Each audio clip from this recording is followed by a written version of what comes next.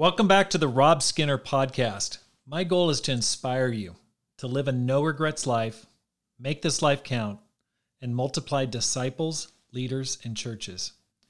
In today's episode, I'm going to read the first 2 chapters of my new book, Courage: How to Make This Life Count. Last year, I published my first book about how to plant and grow churches. This year, I wanted to talk to those who've been Christians for a while and who want to continue to grow for a lifetime. Jesus warned that the love of most will grow cold. One of our biggest challenges as we age spiritually is to keep our passion, our love, and courage growing so that we can make the most of this life and be welcomed into the next life. I hope you enjoy this. Courage: How to Make This Life Count. This is dedicated to my mom, Marcia Skinner. Your courage to start over in middle age changed my life. Preface. Many people of all spiritual backgrounds and denominations are living lives that are safe and small. Worry, fear, and desire for security dominate and choke out the opportunity to live an exciting and meaningful life. I'm writing this book to inspire you, to kindle or recapture your idealism, passion, faith, and hope. My prayer is that by the end of this book, you will reject fear, procrastination, and the delusion of security and live a life of courageous action. I hope that each person who reads this book will look back on their life and say, I have no regrets. Sure, I've made plenty of mistakes, but the dreams I had when I was young, I got around to doing. My life was an adventure.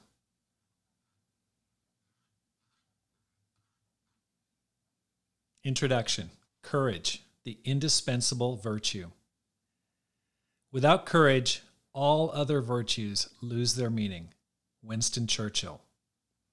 Lenny Skutnik, a 29-year-old low-level government worker, stood with others and watched as the rescue helicopter dragged survivors to the riverbank. Skutnik was on his way home from work on January 13, 1982, when a Boeing 737 crashed into the Potomac River with 79 people on board. Only 6 people survived the initial crash. The survivors had escaped through the broken tail section and were clinging to the fuselage as chunks of broken ice floated past them. The pilot had not turned on the plane's de-icing system and had ignored the call to return to the gate for chemical de-icing. The jet only gained 200 feet elevation and 30 seconds in the air before smashing into a bridge and then the river. Only 2 miles from the White House, curious onlookers gathered on the riverbanks and bridge as a helicopter began dropping a life ring to the 6 survivors.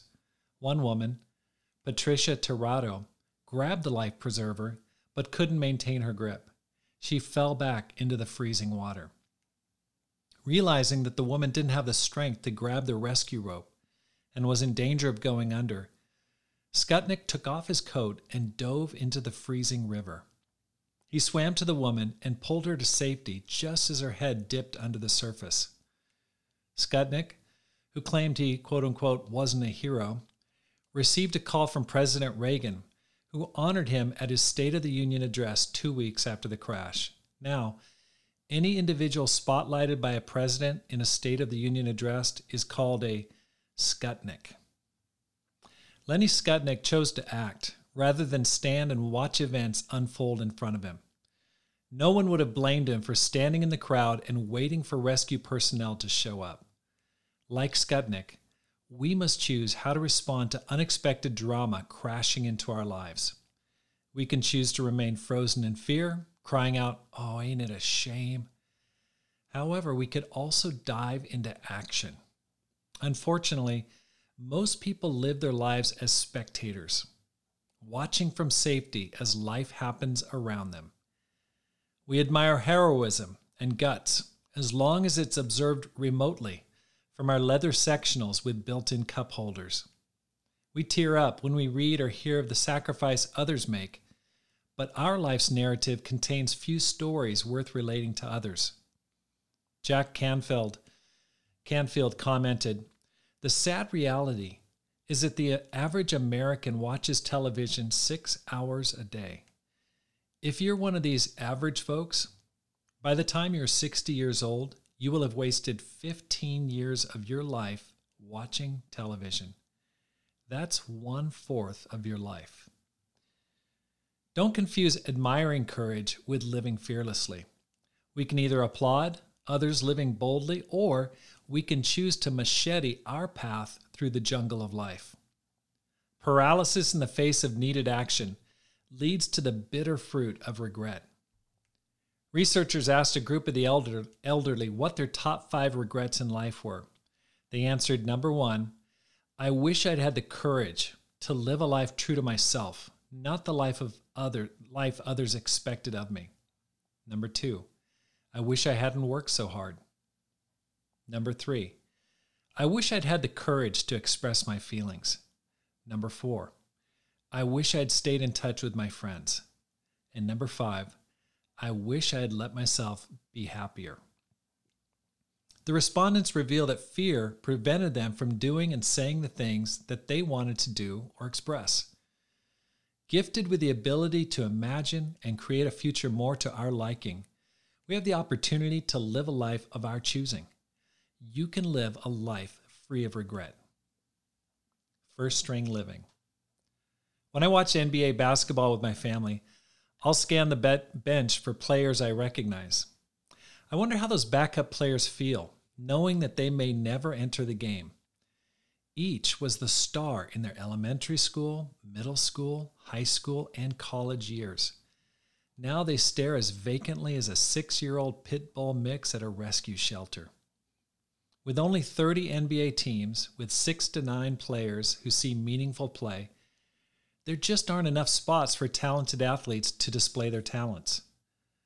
Unlike the NBA, there's plenty of room in the game of life for gifted people like you.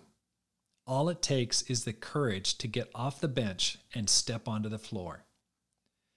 My wife Pam and I spoke to members of larger churches in 2012 to gather a team to plant a new church in Tucson, Arizona. We told those interested that we could guarantee playing time if they chose to go. Everyone would quote-unquote start on the mission team.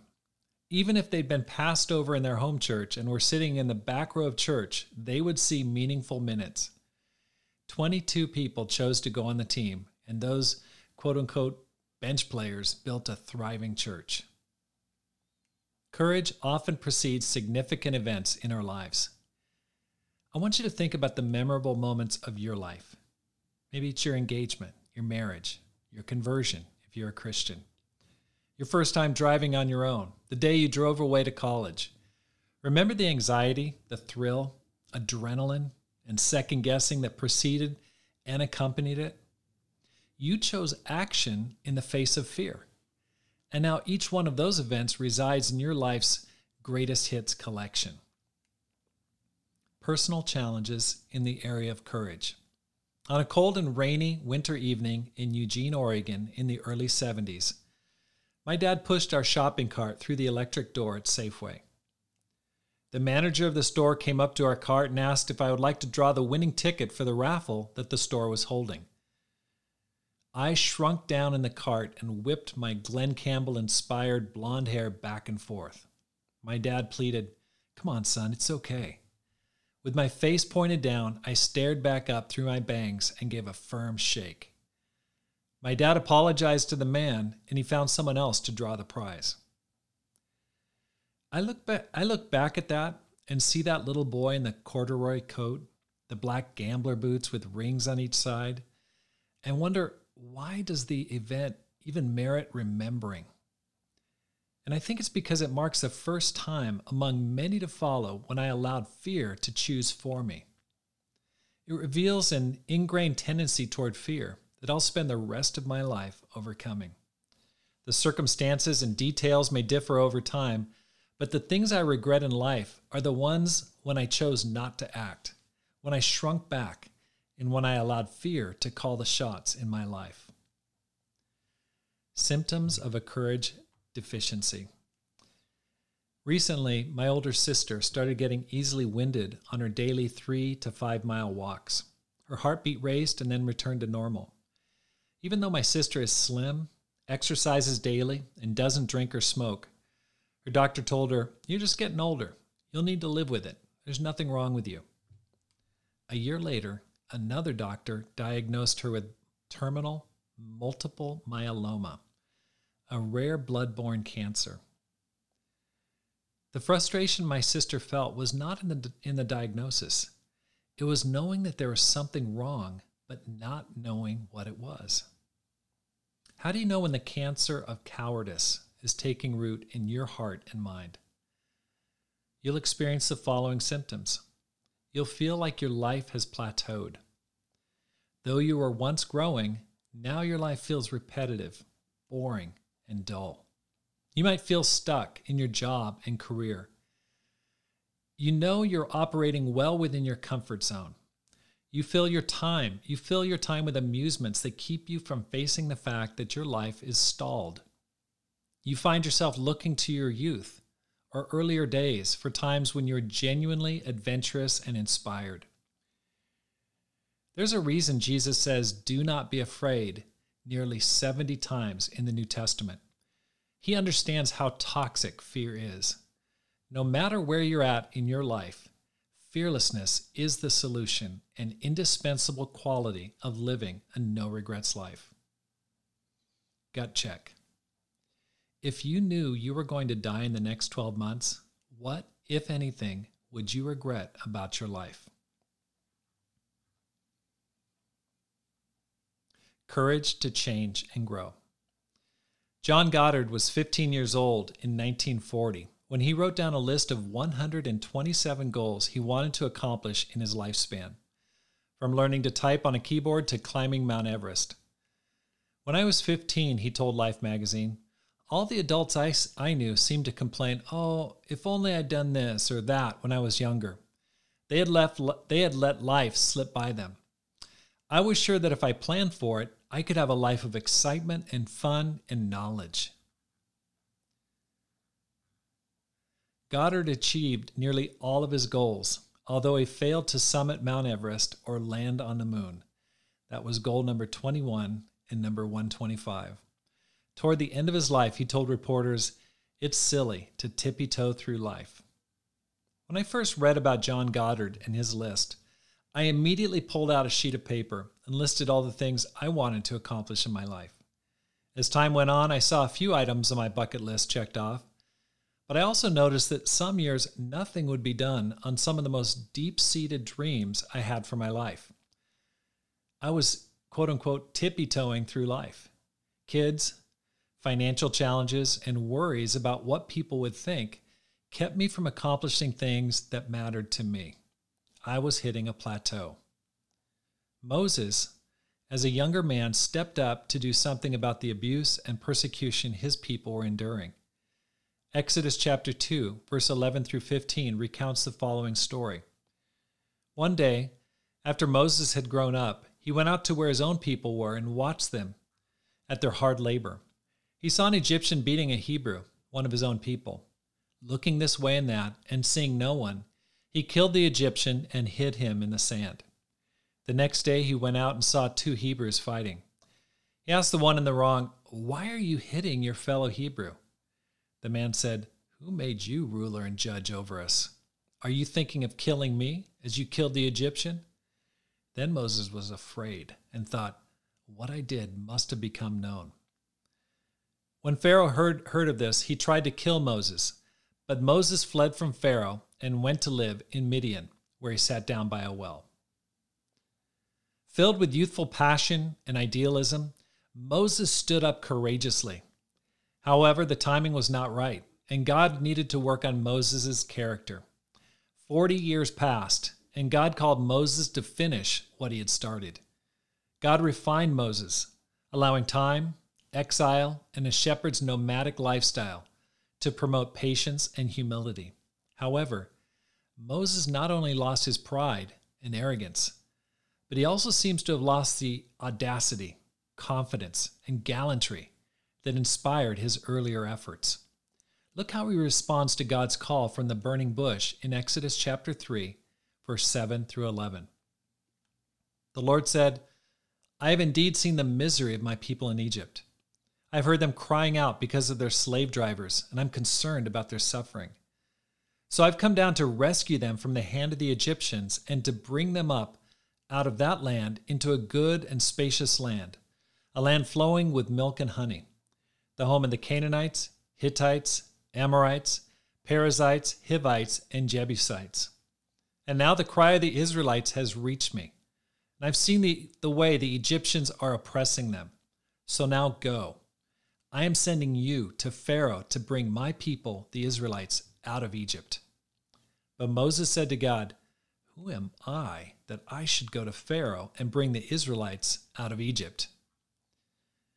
Moses goes on to list his objections, fears, and reasons why he's not the man he once was. God patiently deals with each objection, offering a list of signs and wonders to bolster his bravery. Moses' negotiation with God culminates in Exodus chapter 4, verse 12 through 14. Now go. I will help you speak and will teach you what to say. But Moses said, pardon your servant, Lord. Please send someone else. Then the Lord's anger burned against Moses. Moses lays his cards on the table. He just doesn't want to go. He'd prefer the safety of shepherding sheep to shepherding God's people. He nearly traded the privilege of becoming the founder of the Israelite nation for becoming a footnote in Israel's history. Moses almost rejected God's mission for his life for the quote-unquote shadow mission. John Ortberg describes the shadow mission as a substitute for our primary purpose in life. It's not necessarily evil, sinful, or wrong. However, it absorbs and diverts our attention away from the fields of the most abundant harvest in our lives. It shackles us to something second best. It is often safe, secure, and rewards us with immediate positive feedback at the cost of long-term eternal impact. Here are some common shadow missions: video games, binging TV shows, beer brewing, wine tasting, being a foodie, day trading, multi-level marketing schemes, hunting, fishing, social media, pornography. One person I talked to in the church I lead estimated that he had devoted 2 full years of his 22 years to playing World of Warcraft. I found myself living for a shadow mission in my mid-40s. I'd planted a church in my hometown of Ashland, Oregon. For 15 years, I'd worked as a professional minister and missionary. Unlike my prior positions in church startups, I planted this church unsupported. I tested for my real estate license and started selling houses under the guidance of my sister. 2 years later, the bottom fell out of the real estate market, and I wondered how I was going to make it financially. I cashed out my retirement plan, sold off my nearly new Chevy Suburban for about half of what I paid for it, and with the support of my in-laws, survived the Great Recession. By January of 2012, I started to see a glimmer on the horizon. Housing sales were increasing slightly, and I could see an end to 5 years of financial struggle. At the same time, the church I started in my living room was now too large for our rented church building. I saw a fork in the road up ahead. I could continue in real estate and hire a minister to take over the church, or I could return to paid ministry and do that full time. The pace of my day job in sales, along with my night and weekend job of church leadership while leading a family, was wearing me out. That month, I got a voicemail from the leader of a large church in Los Angeles. He asked me if I'd be interested in planting a new church in Tucson, Arizona. He promised that churches in California and Arizona would provide a full-time salary and 5 years of support. I waited a week before calling him back and telling him no. A month later, he called again and asked if he could fly me down at his expense to Tucson and talk over the opportunity. I landed in Phoenix and drove with him and some other ministers to Tucson Sentinel Peak. Sentinel Peak, or A mountain overlooks the Tucson skyline.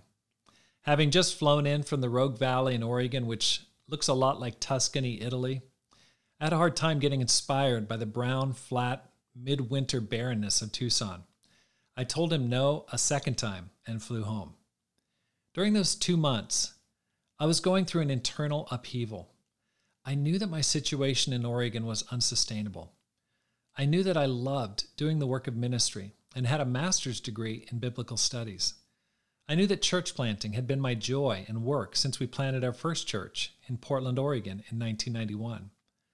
I also knew that if I left my sales job, I'd be letting go of a lot of future income.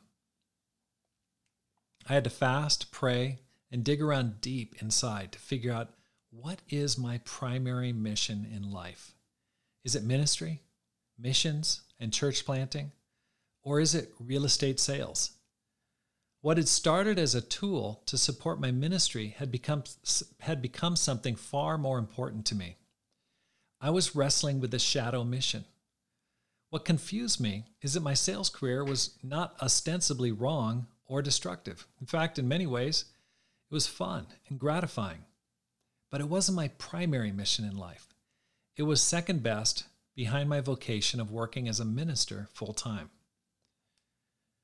Are you living for your primary mission or a shadow mission? Have you settled for a second best lifestyle that keeps you preoccupied? Like Moses, can you look back into your past for times when you were acting on your deepest values and core convictions? Now's the time to make a course correction. God had chosen Moses to shepherd his people to the promised land. He was designed by God to be the lawgiver, nation builder, and prophet for his people. As long as he clung to his shadow mission as a desert shepherd, he would forfeit the role God had scripted for him. After fasting and praying and debunking all the rationalizations that I had made, I said yes to the invitation to plant a new church. It felt right. I could use 100% of my time and talents pursuing my primary calling. God blessed the decision, and the small mission team grew to 100 members in 2 years. The church I left continues to flourish under full-time leadership. Choosing what is best over what is familiar. It takes backbone to reject the shadow mission for our real purpose. You have to see through all of the lies, self-deceiving, and self-serving excuses we make to hold on to what is familiar.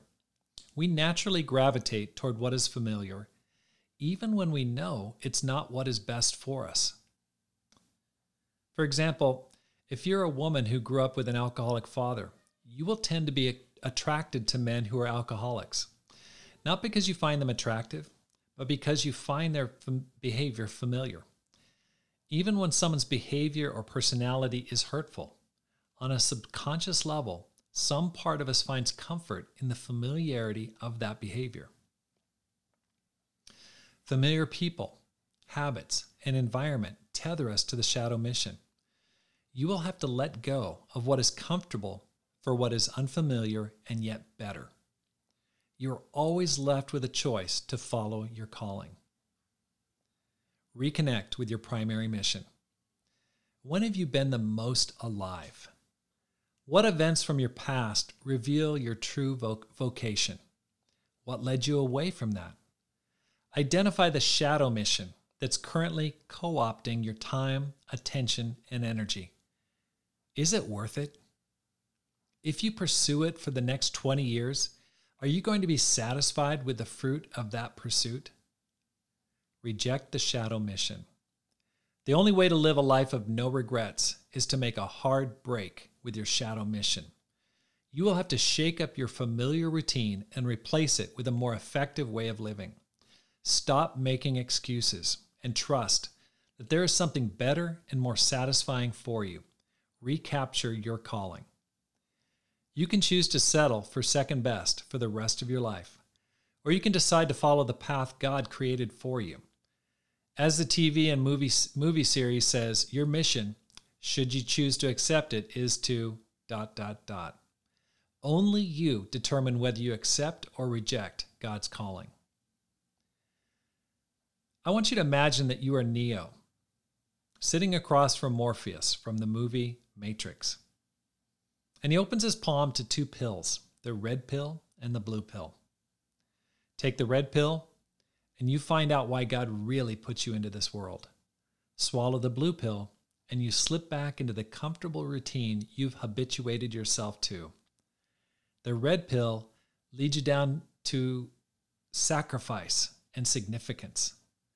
The blue pill to boredom and blissful ignorance of God's highest vision for your life. You decide. Gut check. What is your primary mission? What is your shadow mission? And which one are you currently living for? Number 2, take a few minutes and write out your own Goddard list.